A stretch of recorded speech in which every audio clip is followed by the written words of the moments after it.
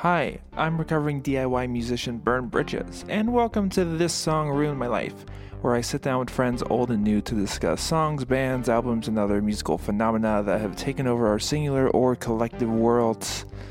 Before this episode begins, I just want to let you all know that you can find me via my Instagram, burn_bridges, BYRNE_bridges. It's a Talking Heads reference. This show is a pretty private affair at the moment and made by me and my music nerd friends for our other music nerd friends. So the account isn't public, but if you DM me with comments about the show or suggestions for topics and or guests, I'd appreciate it, and I might even respond. Alright, so in today's episode, my guests and I commemorate David Bowie's birthday by discussing his least affecting album. Content warnings for each episode are listed in the show notes. And with all that out of the way, let's get into it.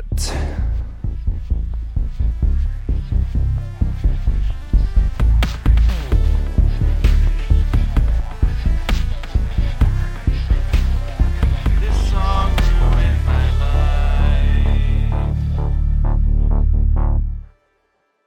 Hey, welcome to episode 6 of This Song Ruined My Life, the only podcast that significantly ramps up production through the holidays.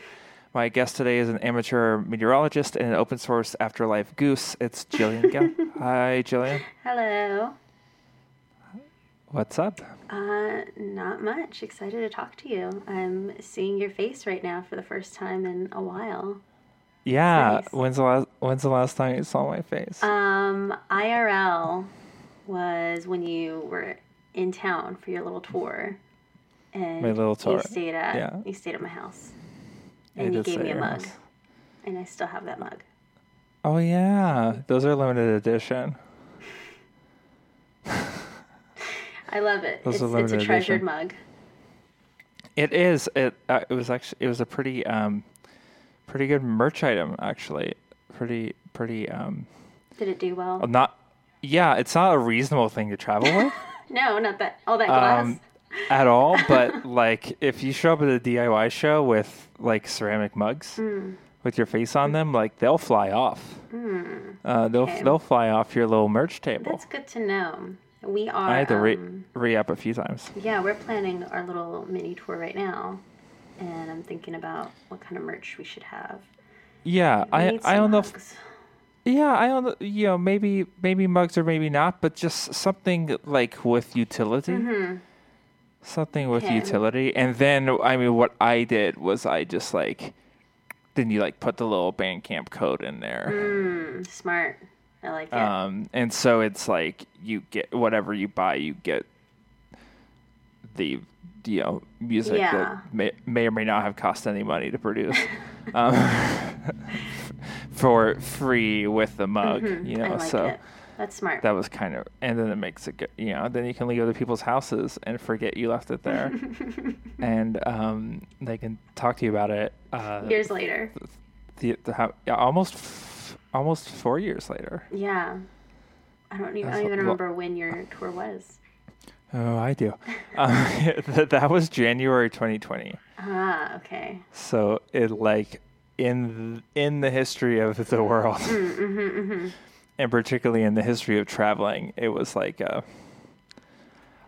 as I was getting back from that tour, there started being like little talks about blah blah blah flu. The flu's really bad right now, and so.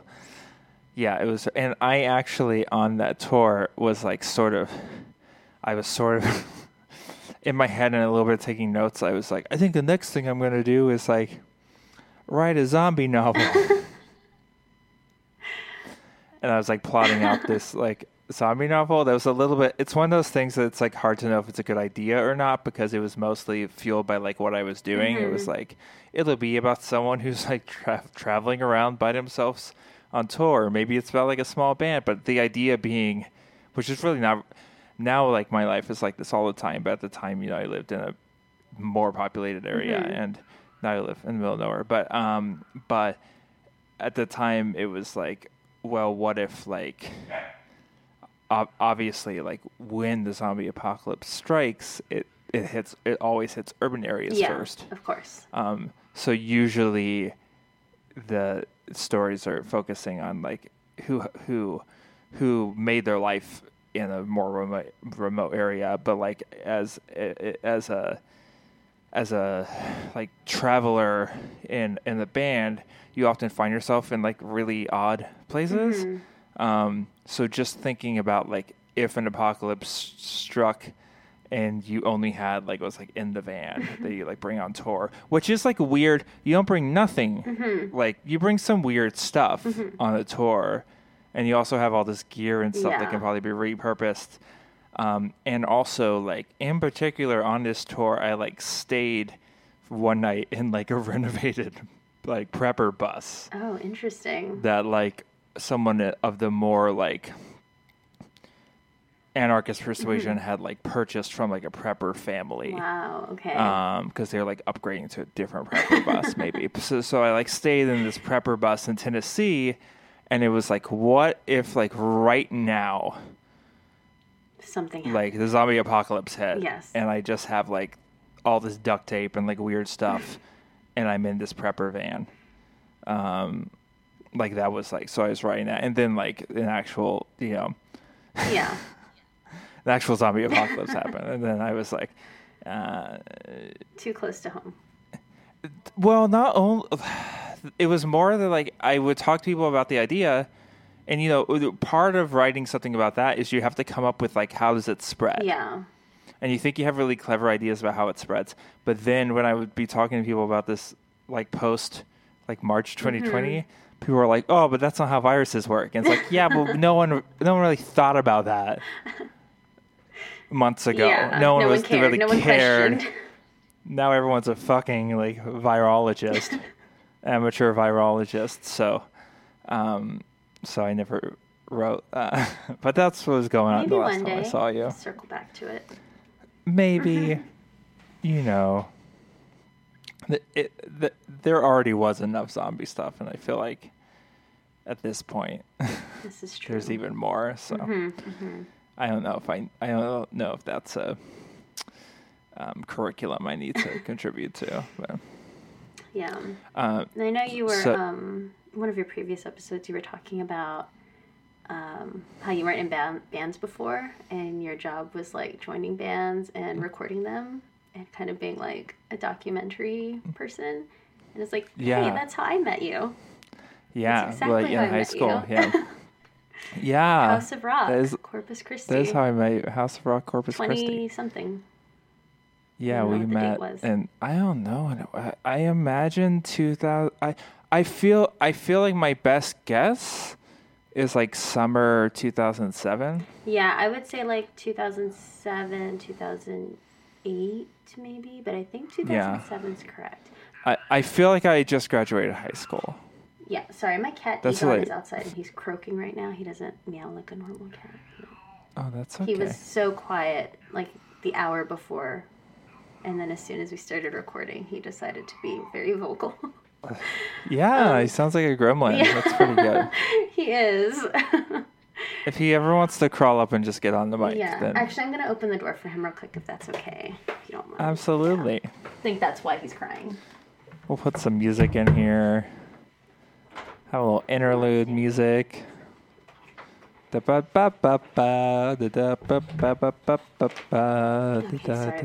and we're back. He loves the attention. He loves to meet people, and he knows I'm talking with someone right now. Welcome, Egon, to the podcast. But yeah, like 2007, I think, ish. We had our that's accurate. Our little like summer tour, and we played Corpus and Houston and all those places, and that's where I met you. For some reason, I didn't meet you in Houston, where I lived. Yeah, we originally met in Corpus, and I didn't know that was an option. And I met you in Houston afterward because we played Corpus first with. Then y'all came to that one. Super Happy Fun Land. Yeah, that one weird place. Yeah. Very interesting venue. Yeah. I tried to play there at some point when I was older, and people were like, "Don't do that." It's like, okay. Yeah, I still hear that today, and I don't know the full details on that venue or anything, but I know it's still around. Well, that's impressive. Yeah, they have a website. It looks very old school, like it has not been updated in many, many years. So is this your new cat friend? No, this is my old cat friend, but he's very, very much always new with his sounds and problems and everything else. Mm-hmm. And your new cat friend. Tell me about your new cat friend. New cat friend is hiding right now. We're kind of doing a little play date at the moment to see how the other cats take to her and how she takes to them. Yeah. Egon loves everyone. He's happy to make friends with cats, dogs, rats, any creature. I'm mostly concerned about my older baby Lumen because he gets a little territorial, he gets a little jealous, and I don't want him to feel a certain way about a new cat coming into the picture.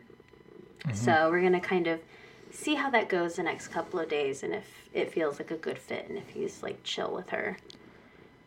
And does the visiting cat have a name or does it earn its name after the trials? Her name is Suki. Suki. Yes. Yeah. And that was the name that was already given to her. But I kind of like it. It's a cute name. That's good. She's a blue Persian. And I have a lot of love for Persians. My first cat was a Persian, Sybil, who I have tattooed on me, and she was a very special cat. So I haven't had a Persian since her. So I'm really interested in seeing what a Persian in my life is like again. Yeah. Well, good luck to Thank you. all the cats. Thank you. To get along, yes, or at least have proper negotiations. Yes. As long as they can coexist, I think we'll all be fine. Great. Yeah. That's my hope. Awesome. So yeah, we met in 2007-ish. 2007. As they'll say in history books. And then we last saw each other in 2019. So that's a breadth. Yeah. That's a long gasp. And I feel like there is something I know very consistently about you that happens to be the topic of today's podcast. Okay. This is true, yes. As I told you when we were like prepping a little bit, I try not to say too much, but I messed up and I said something. But I do have a very early, because mostly I feel like when you talk to people you haven't in a while, you're just like, we had memories. And you bring up your memories and then they're not the same. And that's like the interesting, I think that's fun. I remember visiting you, I think I will guess like 2008 or 2009, but like I don't really know. Was this at my friend's place? I believe so. Yeah. I have a funny memory about that time, but I'll let you tell your funny memory first. I remember visiting you, and I remember, and like full disclosure that I'm like 10 years sober, and this is over 10 years ago. So my memory is interesting. Before, and I was also sober in high school, so there's a gap there of that not happening.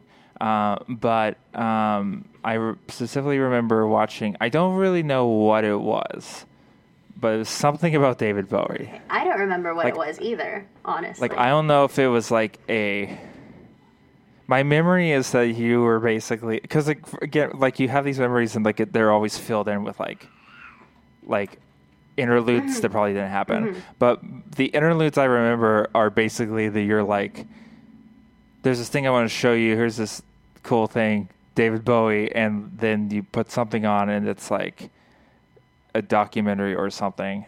And I just remember like, I don't think like particularly from like the 60s or 70s era, like I hadn't done that much like viewing of like rock documentaries from that era. Like it was, I sort of like, it's something I circled back to. Okay. Like that era was something I circled back to. But my sort of introduction to like aggressive and interesting music was like both categories was, so like experimental and sort of aggressive punk stuff was through, ironically, like a Christian punk hardcore scene. So I kind of like, so I guess I wasn't into like stuff from the 70s, but it was like hardcore. Yeah. Like I was into like hardcore or nothing for a while. And then after I got out of that like bubble, I was into like Radiohead. Gotcha. So I was into like fairly modern, experimental sort of stuff, and more, you know, other sort of experimental or like emo adjacent stuff. But like, I just remember like, I think there was like a vibe. I feel like it was live performances. I don't really know. I feel like it was a documentary. I have no idea what it was, but I feel pretty confidently that it was about David Bowie. I'm certain it was about David Bowie. I can't imagine it being about anything other than David Bowie. I know we watched Ghost World also. We did watch Ghost World. I didn't remember that, but I did. Yeah, we watched Ghost World. That was my first time seeing Ghost World. And cool. And I remember we also went to Sonic, all four of us. It was me, you, my friend Alyssa, and my friend Randy. And I was actually talking to Alyssa about this like a month ago, how we went in your car, and I don't know what happened, but like you like hit the side of like the thing where you order, and it like messed up your little rear view mirror thing, your little side mirror. And it was just like a really funny, weird moment, and all of us were just like, what happened? And you're like, oh, it's okay. And then we like ordered food and we left. That one actually, that actually probably was okay, because that mirror like would like bend in and out, like it bent. But I also like, I feel like I'm a pretty responsible driver now. I was not a very responsible driver when I was like 19. So yeah, surprisingly. I didn't feel unsafe in your car, but as you were going into park, that happened, and it was a very funny moment that I, for some reason, it's like embedded in my memories. Was it the Ford Focus? Couldn't tell you what car because I'm terrible with cars. I don't know the difference between cars at all, unless it's like a Beetle or a Mustang. It wasn't the shitty yellow Jeep I had. No, it wasn't a Jeep. I think it was a like real car. Yeah, it was a car. Drive for a distance. Yeah, because the Jeep I had was definitely dangerous, just because it was like as old as me, and it was just a dangerous thing to be in. Yeah, I remember this being a car. Cool. So yeah, we met like 2007-ish, and then there was a little decent break there, and then we met that time. Watched some I went to Bowie college. thing. Yeah. And then big long break. Big long break. And then your tour. And I think we saw each other like one other time besides that. I think we had a show together in Houston one time. In Houston, yeah, with Winter Mute. Yeah. And that was actually the show where they billed us as Winter Minute. Which was a pretty important show to me, because then for the rest of the life of that band, we would say, wait a winter minute on like a regular basis. I like it. Yeah, that was a tour where like we were billed as like Winter Mint. We were billed as lots of things. Were these shows booked? I mean, they were booked like online, right? Did they? No, people like could have copied them. Yeah, no, it's who knows. Gotcha. Yeah, like with Moon Toki, people usually don't know how to pronounce Toki. They usually say Taki. So that's kind of the problem we typically have with our name. But usually they got the spelling right. It's just the pronunciation. Yeah, I just have bad luck because like with Burn Bridges, people introduce me as like Brian Bridges all the time, or like Brian Bridges. Like it's never like looking at the word and pronouncing it wrong. It's just like putting letters in the wrong. Yeah. Yeah, that's... It's just, which the brain does sometimes. Yeah. Like, it's not... I understand. I just sort of miscalculated that, like, David Byrne was, like, a household name. Yeah, I mean, that's what I was going to say. Like, that's why I would never mispronounce it. Because immediately my mind goes to David Byrne. Right. Like, I know exactly how to say 70s, that. 80s. Yeah. There you go. Interesting. So there we go. But Talking Heads is a different podcast. Yes. So that's a very long intro to say, and now you might hear my dog barking out there. Oh, that's totally fine. To the listener viewers at home, you can't watch this; it's not viewable. Yeah. So to bring us to our topic, just a quick question would be, what is David Bowie's self-titled album? What is it like? Yeah, in your words. Just like, what is it? Give us your brief biography. Yeah, so the funny thing is... Make sure we know who David Bowie is. The funny thing is, I actually, after he died, I went through all of his albums, just kind of like listening to them and like going through and like looking through photos and music videos and live performances and stuff, like an insane person. And then I did like little write-ups about each of the albums, just really short little snippets about what I thought of the albums and songs that kind of I felt were important songs or kind of like notable songs. And so for this album, I kind of mentioned how prior to him going solo, he was playing sax and fronting bands like the Conrads at 15, later the King Bees. And his self-titled album in 1967, he actually described it as cringy and quite bizarre. And it's not something he seemed very proud of in his later years. To me, I've always felt like it's a young David Jones, which is his real name, his given name, trying to figure out who David Bowie the performer is and kind of what direction he wants to go as a solo artist. And the album actually has this sort of like strange mix of vaudevillain and whimsical songs, and it kind of makes me think of Greg Brady and the parody movie, the Brady Bunch movie. I don't know if you know that song that Greg Brady sings in that film. He's like, clowns never laughed before, beanstalks never grew. Such a silly, stupid song. And a lot of the lyrics in this self-titled album remind me of that movie and of that song in particular. But outside of like all of the adorable, stupid lyrics that are there, there's also some interesting, bizarre, like heavier stuff. Some of his fast-paced songs. There's also mention of cross-dressing, dystopian worlds, the Messiah, which is his first mention of the Messiah. He mentions messiahs many, many times throughout his career. Mass abortion, cannibalism. All of these weird little dark themes are kind of trickled throughout the album, but they're also done in a way that's whimsical and interesting and like almost like cutesy. So it's this weird little juxtaposition that's always stood out to me in terms of that album.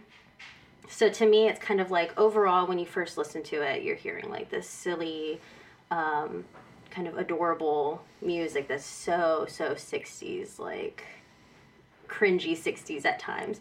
But underneath that, there are these like little sprinkles of like who Bowie would later become. And then it's interesting to hear that album and his feelings about that album and later in life, and kind of just seeing the trajectory he went in terms of the end album, which is Black Star. So to me, I always kind of like going back to that album and just kind of, I don't know, they're fun, stupid songs to sing along to. I love singing along to those songs. And I think they're also very interesting, and musically there's some good stuff in there, but it's just like a little bizarre version of Bowie. There's many bizarre versions of Bowie, but this one's a very unusual 60s Greg Brady, David Bowie. That's a little weird too. And I hope that gave you enough of my little breakdown of that album. No, absolutely. How many How often do you listen to this record? This one I don't listen to it super often. There are a few songs on there that are on rotation for me, like Love You Till Tuesday, Rubber Band, and the Gravedigger song. Those usually come up for me pretty often. Or Mr. Gravedigger, I think is the name. But it's not an album that I gravitate towards often. And what made you want to bring it up today? I think because, again, it's sort of the very beginnings of David Bowie and what would David Bowie become in later years. You're kind of just seeing that little tiny introduction of who he would later be. And I also, as a musician, I really like hearing this version because I like thinking about the evolution of an artist and how we can change based on like who we surround ourselves with, who our inspirations are musically, whether that's famous musicians or even friends of ours that are performing or performing with us that we play with often. And I just like that idea of like, you know, you can start off and kind of look back at your old self and kind of cringe a little, but you always have the opportunity to change and sort of rearrange your sound and reinvent yourself. And that's essentially what David Bowie always was. Yeah, yeah. Are you aware of, like, what collaborators were or weren't? Like, were any of the collaborators, like the personnel on this record, people who you work with again or later? I don't believe so, actually. That's a very good question. Because for a lot of his stuff, he worked with Tony Visconti as his producer, obviously Brian Eno in later years. I don't know about this one, actually. That's a very good question. Yeah, I was just curious because I do feel like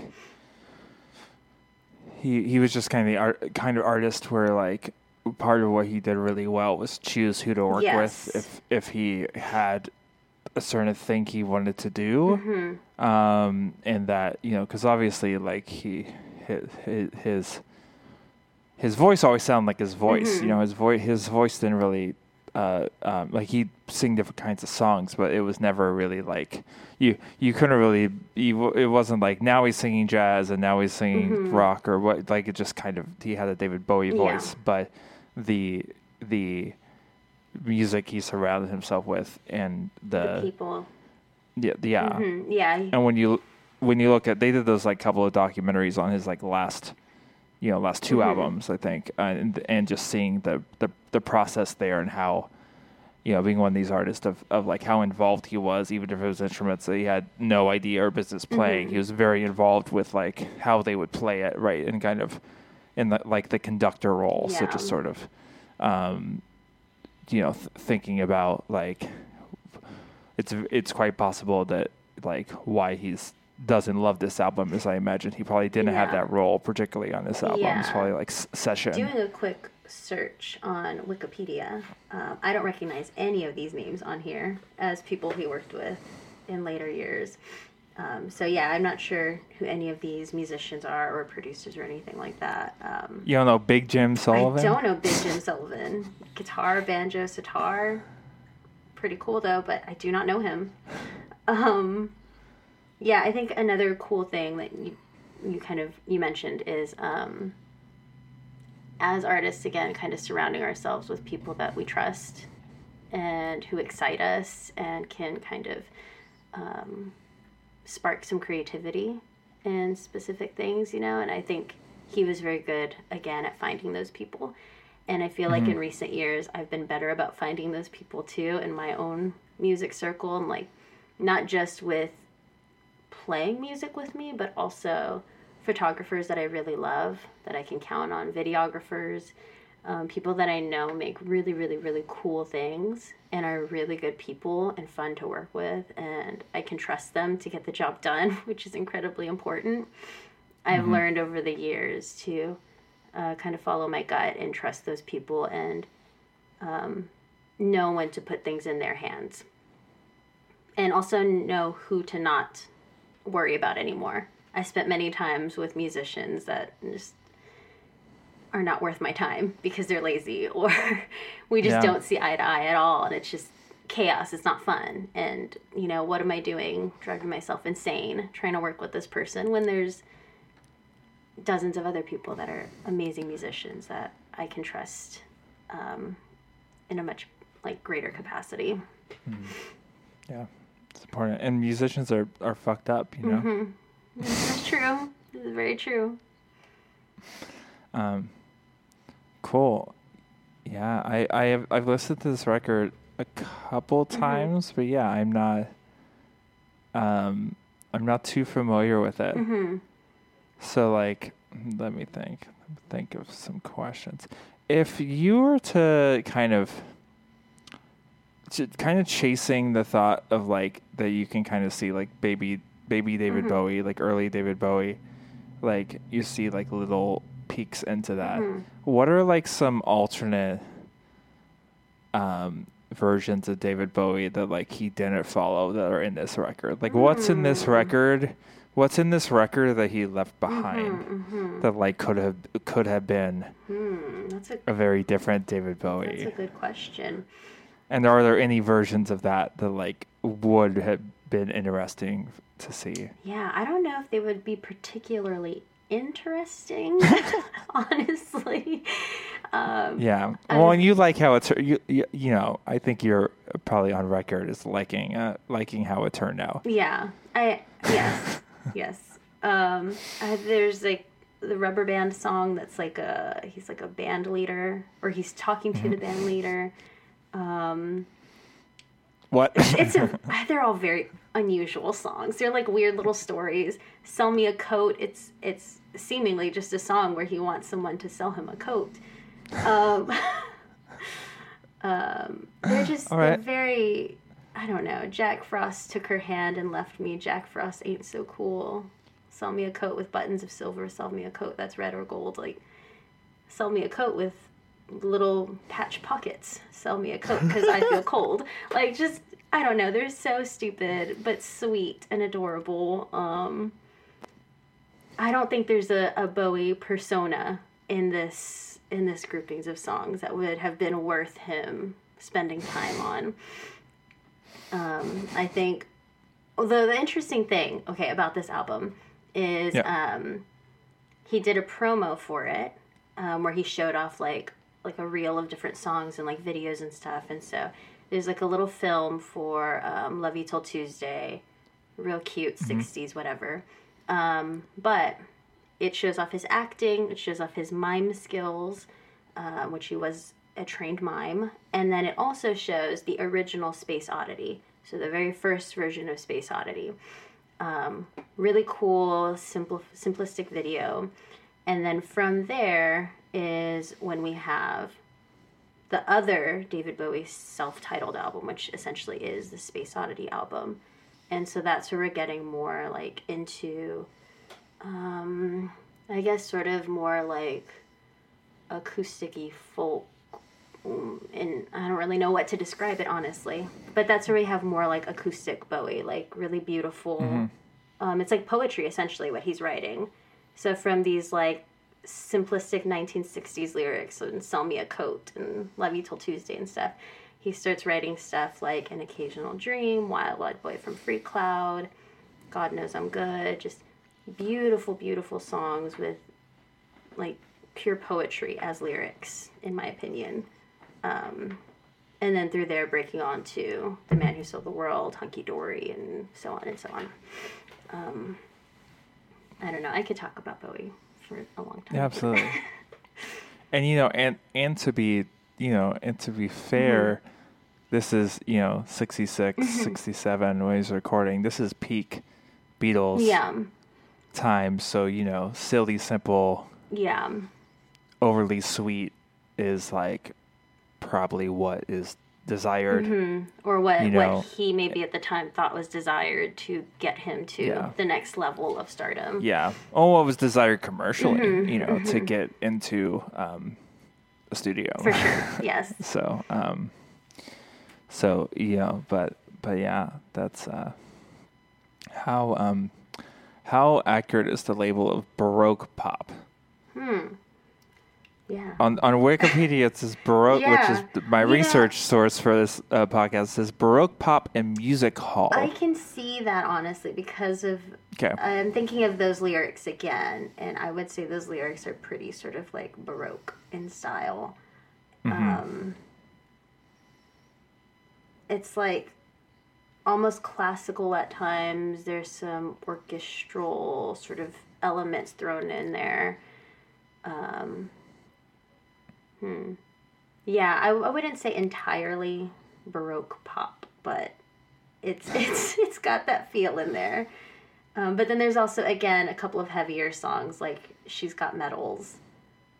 That's like the cross-dressing song, which is really cool to hear that in like a 60s album that's like mostly like sweet and like, I don't know. It's interesting. Some of the elements he was throwing in, some of the storylines. Yeah, some sort of early peek throughs of what's going through the brain. For sure. What are your feelings on his haircut? His haircut on the cover of this album, because I have feelings. Okay, what are your feelings? Haircut. Curious what yours are. I don't know. I gotta think of words for them, but I just confusion. Yeah. I'm also like I work in a preschool, and it reminds me of a lot of haircuts that we get in preschool. Okay. Like a lot of, like all you gotta maintain is the bangs. Yeah. I don't love the sideburn action that's happening. Yeah. It's not his worst hair though. I absolutely love not. Like most Bowie hair eras. There's one in particular in the 90s. This is like a hard photo to find, but Sarah Michelle Gellar shared it on Instagram, I don't know, like 6 months ago. And it's a photo of her, Bowie, and I'm blanking on who else was in the photo. Bowie's in the middle, I think. And it's 90s Bowie, and 90s Bowie had like the spiky hair. But for some reason, this spike was just like right in the center, like not like a mohawk or a faux hawk. It's just like, people called him an onion head in the comments, if that gives you any idea what hairstyle to kind of visualize. And that's definitely, I think, his worst hairdo. This one's maybe second. Sure. But the onion one's not a good look.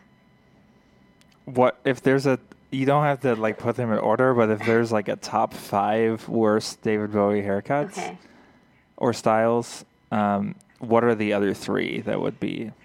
Okay, the onion one is number 1. Okay. You're putting them in order. Cool. 1967, I'll say, is number 2 worst. Okay. Number 3 worst. I don't hate his mullet, I don't hate the Ziggy mullet.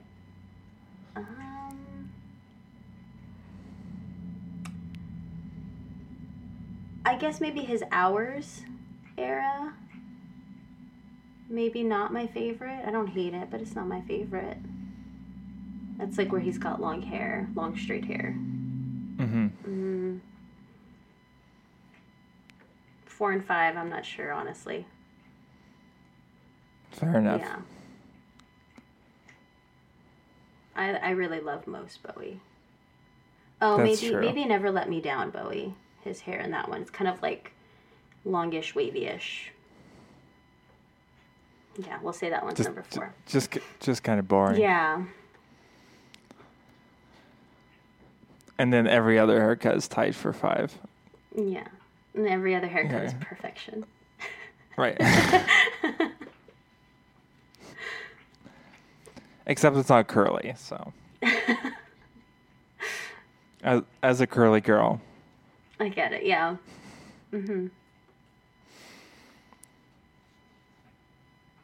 Very well.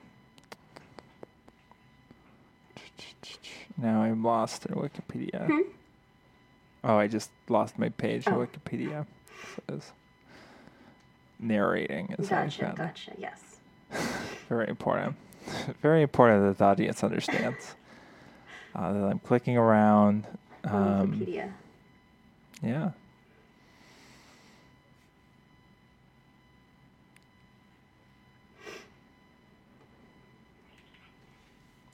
Do you remember? Let's take it away from this album a little bit. What is the first time you heard David Bowie? Actually, the first time I really heard David Bowie was during the Death Duck years. So we had already started the band before I had like really heard him. And I remember we were coming back from a show, maybe like Laredo or something, or McAllen. And Norby and Jackie were driving together. I was driving with my dad. And Norby's CD case, so we had CD cases at the time, was in the car, or in the truck. And I pulled out this Bowie album as like a compilation. I think it was 69 or 68 through 72, like the hits. And I started falling asleep to that album. So I like listened to Space Oddity and Drive-In Saturday. And I just remember thinking like, oh, these songs are so good and so interesting. And like the story told in Space Oddity was just so beautiful to me. And I like fell asleep with that in my head. And then the next day I got on the computer and I searched for him and was just like in awe of the different variations of him, like how he was able to transform from essentially like one album to the next, become a brand new person. His look, his music, style, everything. And that's kind of like what did it for me. Mm-hmm. That's all I needed. Big fan ever since. And that was probably like, gosh, I don't know. It was before his reality album, which was 2005. Is that right? I have to go back and check that. No, I'm clicking through. 2003. So it was before 2003. Yeah. Maybe like 2002-ish, 2001 is when I discovered him. Never saw him live. Never had that opportunity. You saw the musical, right? Yes, I saw Lazarus. Yeah. We had tickets to go, and it was the final matinee. And I remember being so excited because I was thinking like, okay, it's the final matinee. He showed up at the opening. He will maybe be at the final show that night. So I'll go to the matinee. I'll enjoy it. I'll come back for the last show, and I'll fucking wait outside. And I will finally meet David Bowie, and it'll be beautiful. And that did not happen, obviously. But the matinee ended. We walked outside, and it was snowing, which it hadn't snowed yet during the trip. I don't think it had snowed at all in New York at that time. But it started snowing, and Michael C. Hall was outside. We met him. It was really beautiful. He was very sweet. That's pretty good, too. I just started bawling because it was very emotional. And that was probably like the closest I would ever get to seeing David Bowie live. Well, he was the official David Bowie avatar for that era. He was, yeah. I think he performed on, was it Conan or... on one of them. It was It was on one of those shows. He did Lazarus. Uh-huh. Yeah, he did Lazarus because it was a crossover with the last album. He was introduced as David Bowie, which I thought was really funny and great. It was very confusing. It was great. Yeah, I loved it. Yeah, I was very confusing. Yeah, I really appreciated it because it was like not like it wasn't clear that Bowie was sick. Mm-hmm. It wasn't. Yeah, so. Yeah. It just was like, what is happening? What are you doing? Yeah. Michael, what's happening? Michael C. Hall. And I'm also a huge Michael C. Hall fan. Like, love Dexter, love 6 Feet Under. Yeah, he commits. Yeah, saw him in Hedwig. He was amazing. He's great. So I was all for him being in this Lazarus musical, and then seeing him live performing in it was great. I have some other music questions for you, but to derail a little bit, what did you think of the, like, I'm assuming, I'm just going to assume that you watched the, like, relaunch season or whatever of Dexter. Oh, I did watch that. Also, Michael C. Hall is in a band. I don't know if you know that. Oh, yeah. Princess Goes. Mm-hmm. They're really good. Has a musician from Blondie's in that band too, and he's really good. Yeah. Yes, I saw the Dexter reboot. Mm-hmm. Someone asked me about this recently also, actually. I had, I think, a love-hate relationship with it. Sure. I don't want to give spoilers away. I don't think it matters at this point. I don't think it was a huge. I don't think it matters at this point, and I think if we can just give a spoiler warning if you're going to be upset. So spoiler warning for Dexter. I forgot what the tagline was. It's like Dexter something. Fine, something Dexter. We don't want to get sued. Yeah. So I never liked what they did to Deb at the end of the original series. I didn't. Or anybody. Yeah, really. Anybody really. But I didn't like them killing off Deb. I fucking love Deborah. She was my favorite character. I thought the thing of her suddenly being in love with him and attracted to him was very strange to me. Very silly. It seemed totally like unnecessary for the storyline. And then I don't like them killing her off because she was such a fucking cool character. And the new series, I really liked the big bad guy of the season and the murders in that one. I thought were really interesting and weird, like kind of turning them into dolls in like this weird little museum. It was like secret. Like that was a really cool, like weird, fucked up storyline. All of the other little things that happen were forgettable. I don't remember any of the other characters. Hated the podcast character. We're on a podcast right now. I fucking hated the podcast storyline. Oh yeah, like the true crime. Yes. Like okay, we're in 20 whatever. I don't know what year this came out already. I forgot. But yeah, okay. So podcasts are big, so you have to have a fucking podcast in this show too. Cool. And she has to be like true crime, and it just seems so unnecessary. I feel like that was a thing in the Hannibal show too. Like there was like a crime podcaster, and there were several things that I felt like were lifted. I think maybe unintentionally, but like there was just a lot of like it would have been great if you did this before Hannibal came out as opposed to after. Because and Hannibal, I didn't finish the Hannibal series. I need to go back and finish that. But that show is fucking beautifully done. Like. It gets pretty gay. Oh, yeah. I got to, like, the gay parts, and then something happened, and I kind of just, like, got off the rails and stopped watching it. But that's a fucking good show. It's pretty great. Yeah. I need to go back and see it start to finish. But, yeah, I didn't mind the bad guy and those Clancy Brown. Yes. There's Clancy Brown, who's also very underrated, but it has a lot of voice roles. Yes, Mr. Krabs. Yeah. Which also... Being the most important. Also, all roads lead back to Bowie. David Bowie was in SpongeBob, as you maybe know. And then also, the SpongeBob musical has a song of David Bowie's in the musical. But it's not just any song. It's a song from Outside, which is one of Bowie's like lesser-known albums. And it's a fucking dark song. So it's really interesting that song was chosen for the musical. And it's sung by Squidward, of course. But yeah, all roads lead back to Bowie. Anyway, the biggest qualm I have with the Dexter reboot is, okay, we get Batista back, right? Batista finds out Dexter is still alive. Holy shit, he's still alive, and he's been living in this small town forever. And he's the one who was murdering all these people. He murdered LaGuardia and everyone else, all this shit. We never see Batista confront Dexter. And that would have been just like such a beautiful, intense moment. And that doesn't happen. They like tease us with that moment. They tease us with Batista leaving to go to this small town in the fucking woods.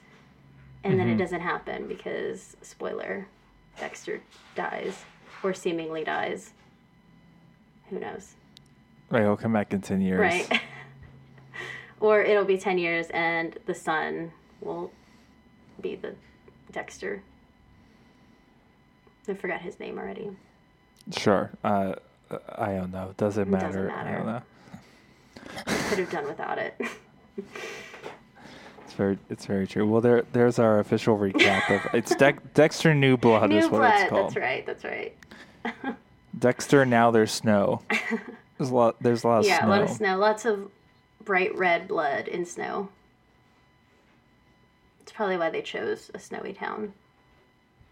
It just like looks visually really nice. It is. Yeah, it's the Fargo. Yeah. The Fargo of it all. Very well.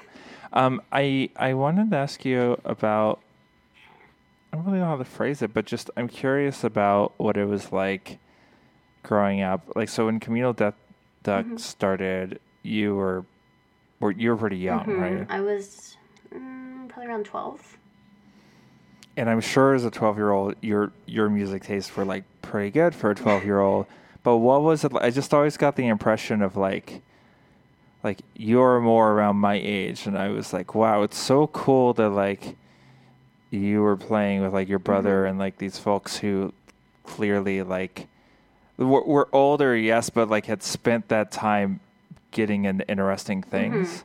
It just felt like, I guess my observation was like, oh, cool, you got this like jump start on like weird things. Yes,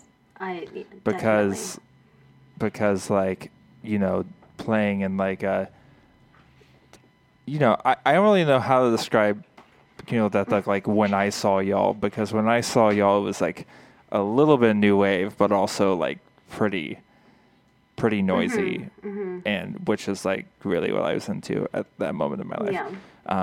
But just like, yeah, I'm just curious about like what that was, and like my journey as a 12-year-old was also strange. So, but I'm just curious about like that perspective and what that was or wasn't for you. I think I was very lucky in that I had my brother Norby to kind of teach me about new music and introduce me to new music. If it wasn't for him, I don't know what my musical interest would have been. Like, I probably still would totally be a weirdo and maybe would have found these things eventually, but it might have taken me longer, you know? And there are many moments that I remember very vividly of being at a record store or him coming home and being like, hey, I got you this album, or hey, you should buy this album, and it's like Blondie's Best Of, like, I think you would really like it, or it's the Cardigans, or like First Band on the Moon, or it's like a specific David Byrne album. And I still have all of those CDs because I still have my big case of CDs. And it's those little like music moments that I always remember as being very special, or just something as simple as like a poster in his wall that just like the fucking poster of Kiss, like looking like monsters, where I'm just like, what the fuck? What are those people? And just being obsessed with like the costume and the makeup and how big everything was, and wanting to kind of be that and do that. And I think I just kind of saw those things at a very early age, like starting as early as like 7 or 8. And I think because of that, I was more drawn to those things early on. And then I would hear like people at school like, which NSYNC boy do you like? Which Backstreet Boy do you like? And I'm like, fuck that. I want to listen to Talking Heads. I want to be in Kiss. They just didn't really get it. But then later on, I think those people kind of figured out really good music. I was just kind of always the little weirdo, I think.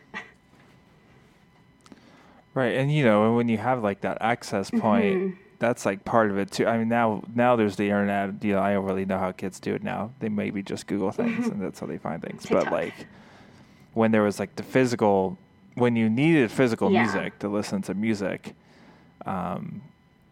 which was still like very true when I was in like elementary and middle school, like that was like, it was also like, well, would your parents let you obtain, or otherwise what could you find? And like I did not really, at least for, I guess why it's fascinating to me is like for me it was like I remember like Will Smith's album and the Spice Girls album were like some of the most risque things I owned before like other people came into my life and would just like hand me like a bag of burnt CDs that I could go through and just sort of pick out. And they were also often, you know, when downloading happened in a major way, it was like also not guaranteed that what you were getting was even the actual album. Yes. Yes, I remember those days. So there's still like an Animal Collective album that like I've never heard again. That I don't know what I've lost the CD. It got really scratched, but like I have memories of this Animal Collective album that like I don't think exists. I've tried very hard to find it. I'm not like a huge Animal Collective fan, but it's just like, it's like a Berenstein Bears for me, where I'm like, no, it's real. Yes. Like I heard this. I heard this and it was real. Yeah. But there's like, I have like a weird, I have like a romantic, attraction, or like I'm drawn to like, the Ziploc bag of like mislabeled burnt CDs. For sure, yeah. And I still have many of my burnt CDs as well. I think another thing for me is that my parents never like limited what we could listen to. Like, I mean, I listened to some of the Kiss albums that I listened to back in the day, and I'm like, these lyrics, what the fuck? I was singing this like 8 years old. Like, this is not good. Like, just like kind of filthy. But sure. My parents didn't care. It's like they let me listen to what I wanted to and enjoy the music that I really loved, you know, and took us to concerts at an early age. Like, took me to my first Kiss concert and took Norby to see, I think, like Robert Plant and stuff and all the other bands and musicians that he loved growing up. So I think kind of having parents that were more open to us kind of experiencing different music and honing in on the stuff that we wanted to versus what they thought was okay for us or okay for our age benefited us in a variety of ways. I'm a total weirdo. Yeah. I mean, better be. But also, like, this world. I also knew the difference. Like, I knew, like, I'm listening to something or I'm watching something like South Park and I'm really young and they're saying really, like, fucked up, stupid things and, like, this is really funny, but I know not to say these things and I know not to say them in front of my parents specifically or in front of adults. Like, I was able to understand that sort of communication and like when to utilize certain languages and things that I was kind of picking up from TV or music or film and stuff versus maybe some other people that needed parents to kind of step in and make sure they were, I don't know. It's a complicated thing being a parent. I don't know. That's why I'm not a parent. I never will be. I don't want that job. But yeah, I think my parents taught us well in that, like, enjoy these things, but also be respectful and be a decent human, essentially. Sure. Yeah, and there's also, I think there's something to be said about, like, the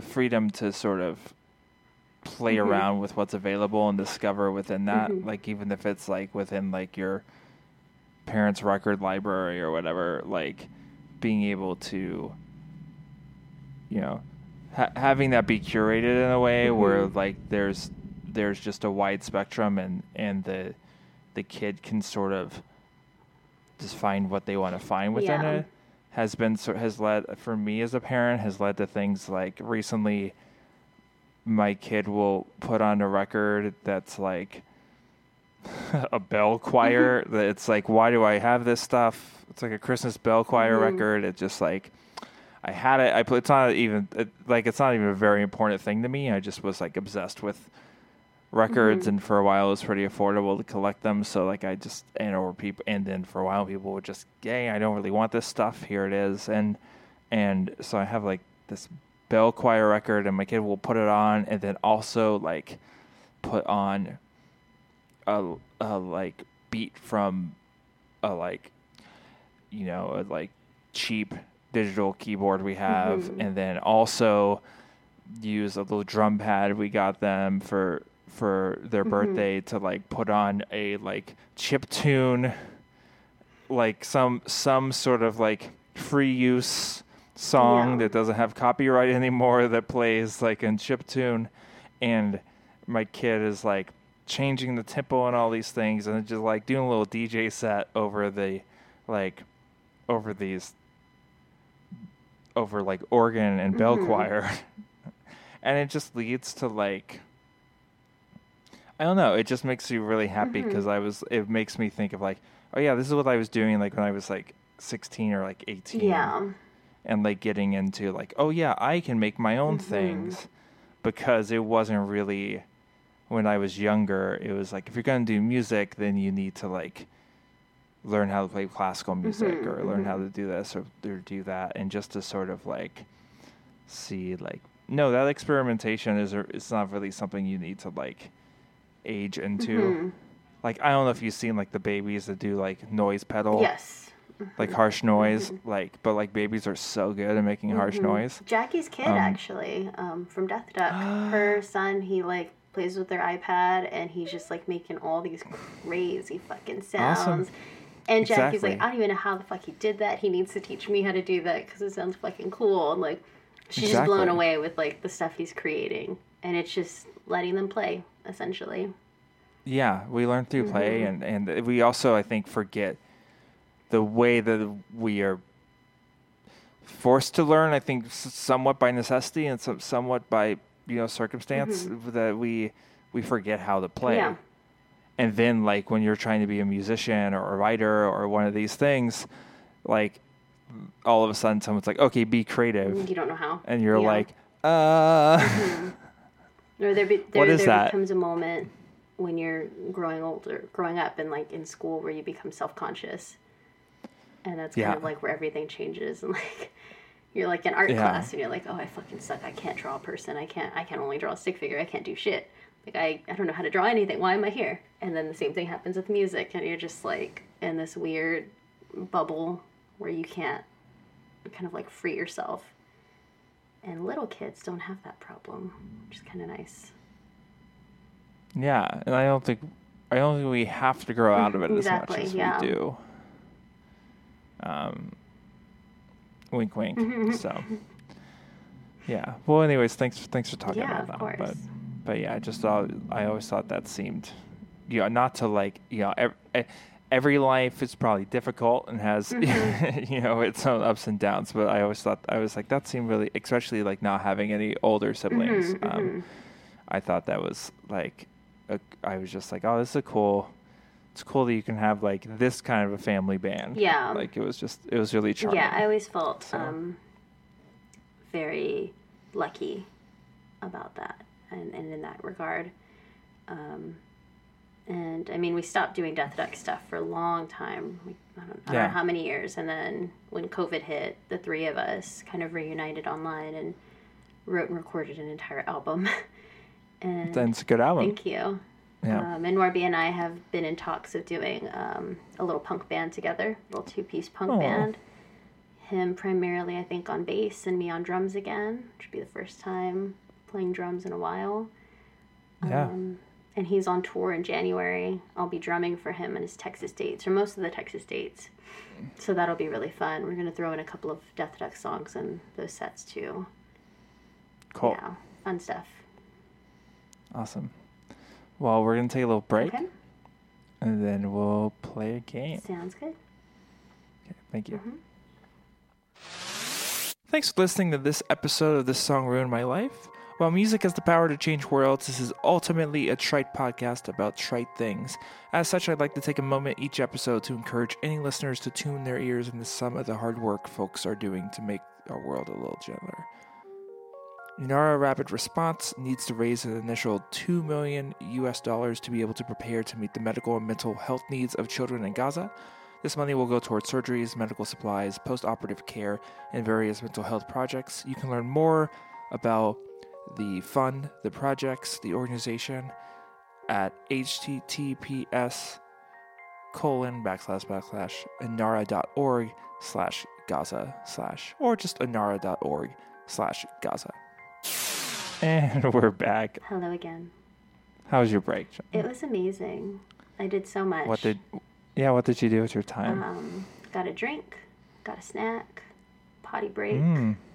Yeah. It was great. What snack did you get? Some vegan jerky. Vegan jerky. Yeah. Louisville. 100% vegans. Smoky Carolina barbecue flavor. Delish. Every vegan you know is in that jerky. Yes. That's how it works, right? That's how it works. Yep. Yeah. They consented. Right. So it's cool. Yeah, that's ethical, right? Yeah. That's a different podcast. So stupid. We're gonna play a game. Okay. It's the same game. Would you like to play a game? Sorry, I should ask first. Very saw of you to ask. Yes, I'd like to play a game. Thank you. Well, that is the format.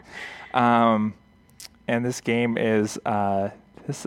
Hopefully, at some point, I'm going to play a different game for a while. But I've been liking this game. It's called We Could All Use a Little Change. But I could also call it Changes. Or change.org, I think would be probably the better. I like it. I don't think that's a pun, but the better wordplay.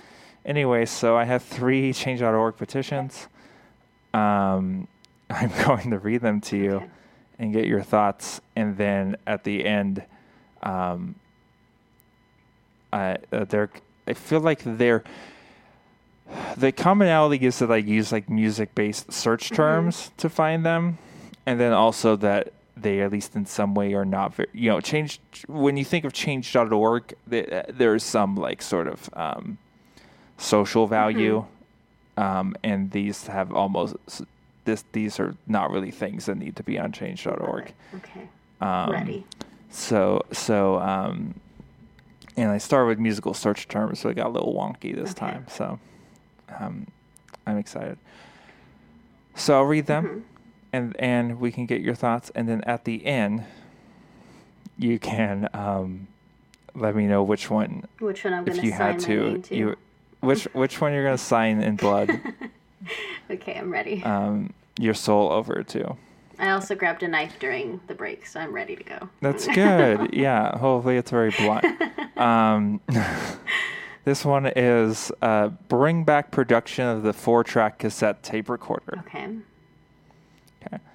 And it's really long, so I don't know how long I'm going to get through. But there was once a time when creatives and artists alike could be at home with their bandmates and freely be able to record any sound, noise, or racket onto the humble cassette tape via a 4 or 8-track cassette recorder. I've read that a lot of great albums were recorded on a 4-track recorder. Some are, there's a lot of albums, and there's a lot of like extra information about each album, so I'll probably just skip the extra information. But Guided by Voices recorded much of their classic era songs. William and Jim Reed of the Jesus and Mary Chain used a Tascam Portastudio. Primus's first release, Suck on This, was recorded entirely on a Tascam 1/4-inch 8-track. Lou Reed, as mentioned, Lou Reed. John Frusciante. Bruce Springsteen recorded in Nebraska.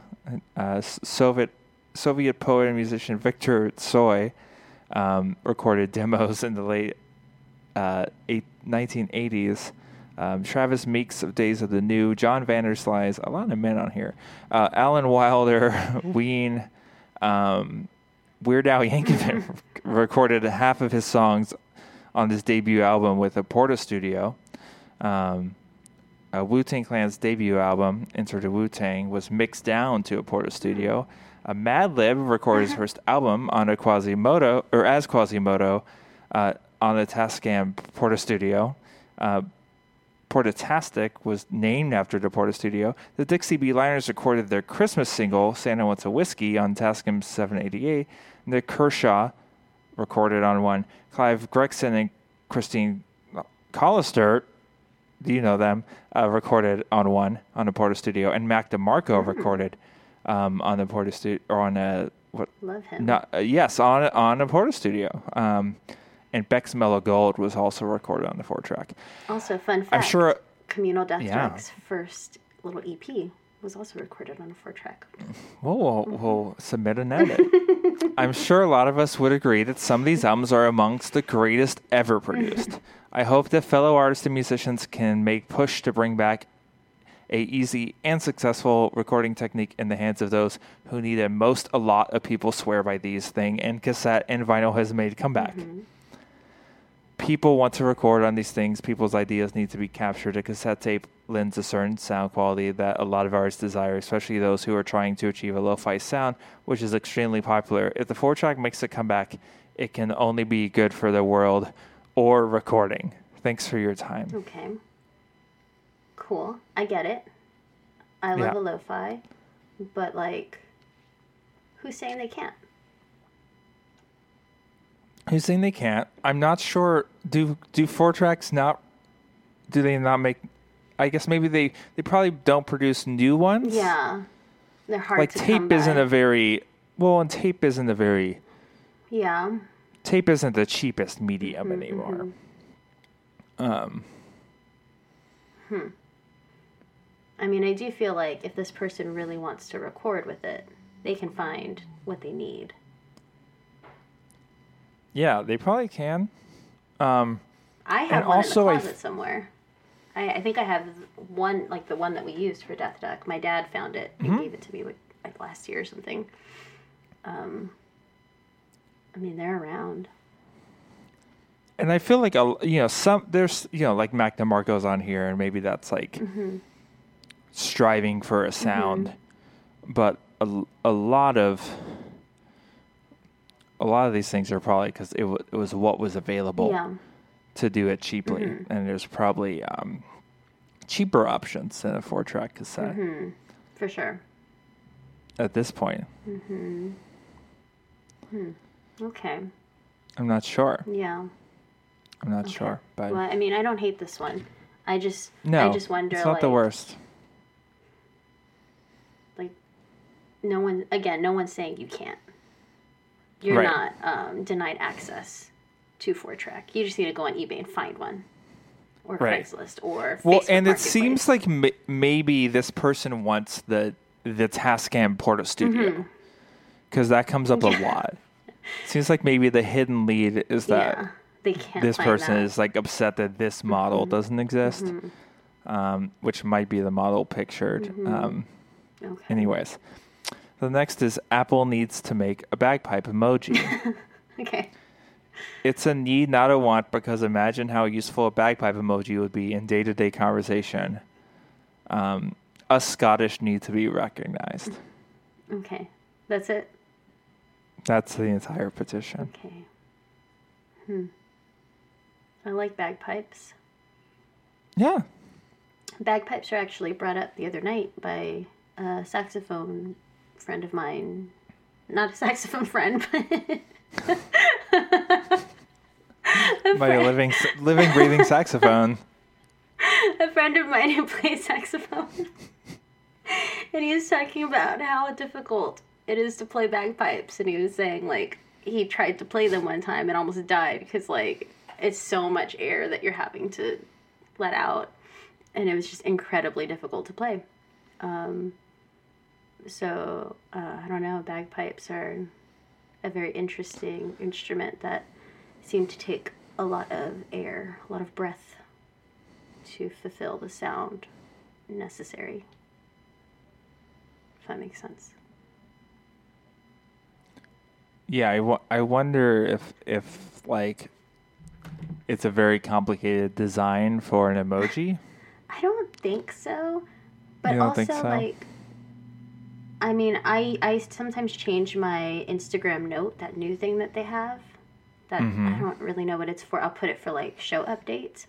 But what I started to do is just put random emojis just for fun.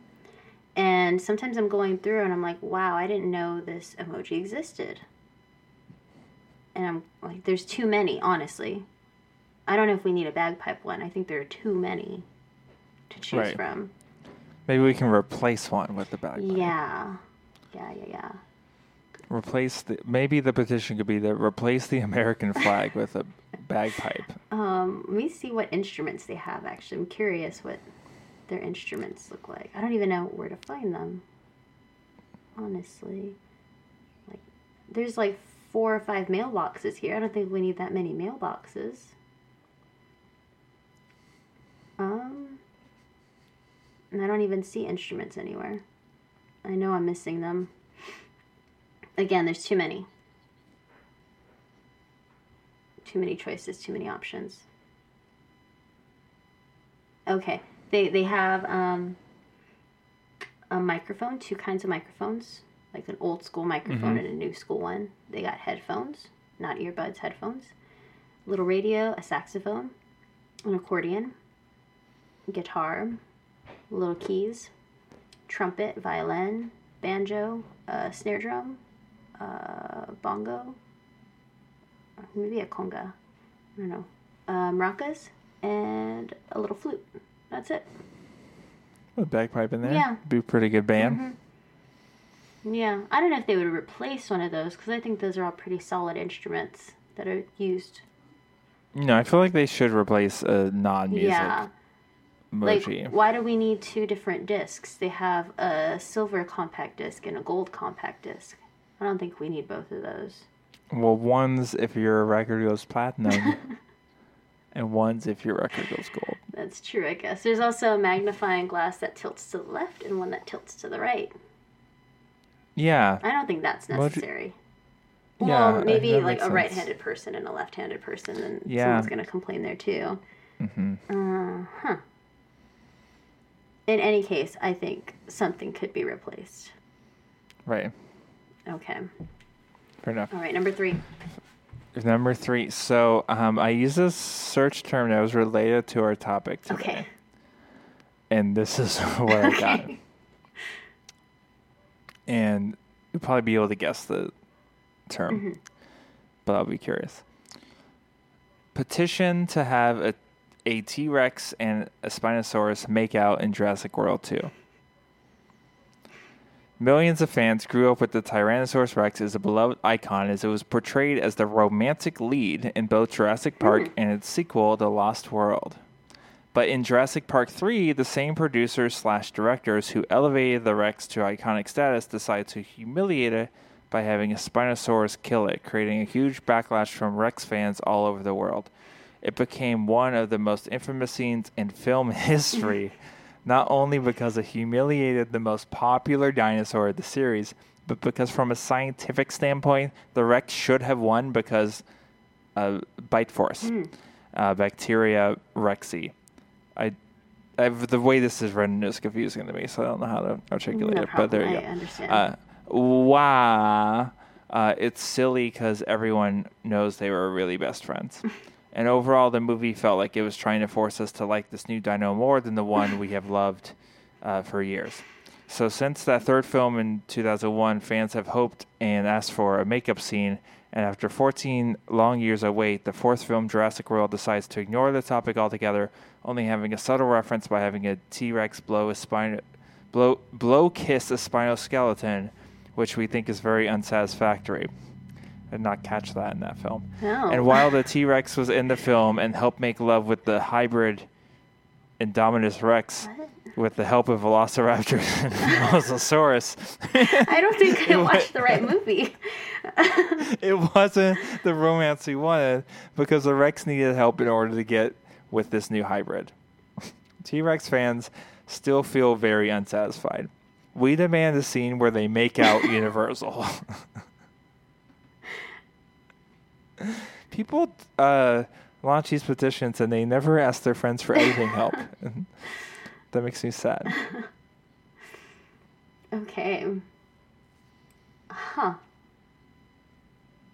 I'm not like a big Jurassic Park person. Jurassic Park, Jurassic World. I watched the movies. I know like the premise. But I was not a super fan by any means. I've maybe seen them a couple times. I think I would have remembered blowing kisses and other stuff. Yeah, I mean, having a small child who's exploring different media, we watched Jurassic World recently, and I do not remember that. I think they're referring to a different movie here. I don't know. Yeah, maybe there's like a Cinemax version. Yeah, the midnight hour version of It's not actually a T-Rex at all. It's just a girl dressed like a T-Rex. I don't know. Well, since I don't understand that one, I will not sign my name in blood for that one. Sure. Did you identify the search term? The T-Rex? Yeah. Mm-hmm. Yes, I got you. Of the three, actually of the two,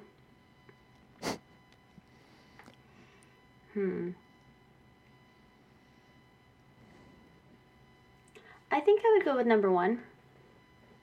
The 4-track stuff. Yeah. Again, it's not like people are denied access to those things. They're just harder to come by. But maybe if they were produced again, mass-produced again, and readily available for people to purchase, we'd have more lo-fi garage band indie stuff happening, which could be kind of cool. But again, it's like super easy to just record on your phone these days also, or an iPad. So right. It's like, I don't know how much people would actually use it. Yeah. Or you can like fake that lo-fi sound pretty easily. But I don't know, some people like the authentic lo-fi sound and really seek that out. So whatever inspires people. Yeah, I think it's interesting to me when you're just going to be bouncing this to digital and putting it on streaming. I'm curious if there's like I'm curious if Tascam, who very much is still on the market, could produce something that takes like the 4-track technique, and because there is something interesting about you're dialed into the decisions you make. For sure. Like you have to get your mix and you can't really do anything with that. I wonder if they could, instead of it just going straight to tape, or maybe this exists. Like I wonder if there is a, bounce this straight to digital version. Yeah. That could be cool. That could satisfy this person's desires without, wasting too much tape. Yeah. Which is there's very few places that even like produce, cassette tape anymore. So a lot of it comes from like the same factory. So it's maybe more tape isn't necessary. That's true. Yeah. Yeah. But I understand the like desire to have like, there's almost with modern recording, your garage bands and such, there's almost too many choices. Yeah. And so I understand the access issue there of like, well, if you want to record something, you got to learn all this stuff. Yeah. And the tactile is, I think, there's a positive accessibility to the tactile nature. So for sure. I think for sure there's something there. So yeah, I think I'd support that one too. Yeah. I think they went on a bit. Yeah, they're very passionate about it. I mean, the bagpipe one is cool because it was kind of straight to the point. I appreciate that. Yeah. And I wouldn't object to one. I would use it. I would put it on my Instagram note for no reason whatsoever. Bagpipes? Yeah. But... Well, we'll see. And that was, that was in 2022, and they did get 70 signatures, so maybe... Yeah, it could happen. Maybe it's there now. Not yet, because I just looked on mine. But I don't have an Apple, so I don't know if it's different. Oh, that's interesting too. That Apple needs to make it better. That's an interesting, weird sort of. They made sure myopic to lens Apple, here. Well, it's interesting because Apple does not originate emojis. Maybe they just think Apple is like the only phone around, and they do everything. Maybe their god. They do. Apple is their god. Huh. Or maybe they're just like really into the fruit apples.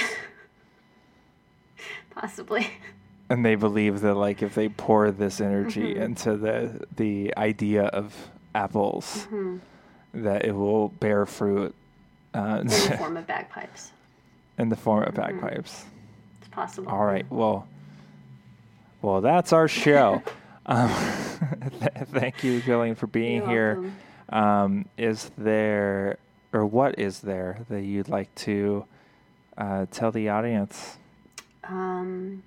You can find... About David Bowie or yourself? or about myself. I think David Bowie would want to hear about myself, my own music. So I'm going to plug my own music. Yeah, I think so. If you like music, which hopefully you do if you're listening to this podcast, you can listen to my band Moontoki, Tokki, on Spotify. We are also on Instagram and Facebook and all those places. We're going on a little mini tour in March around like New Orleans, Asheville, Athens, Tennessee somewhere, all those places. And we're also working on a new album right now. So follow us on the places and listen to our little EP and other live performances we have and our music videos. And we'll have an album soon-ish. All right. All right. That's all. Bye. Bye. All right. Thanks for listening to this episode of The Song of My Life. Like I said, I'm on Instagram at BYRNE_Bridges. And you can talk to me there. You can tell me all about your hair. You can tell me all about your skincare. Just other relevant things to the topics on this podcast. All right. Thank you so much. Have a great birthday. Have a great evening. Have a great morning. And have a whatever.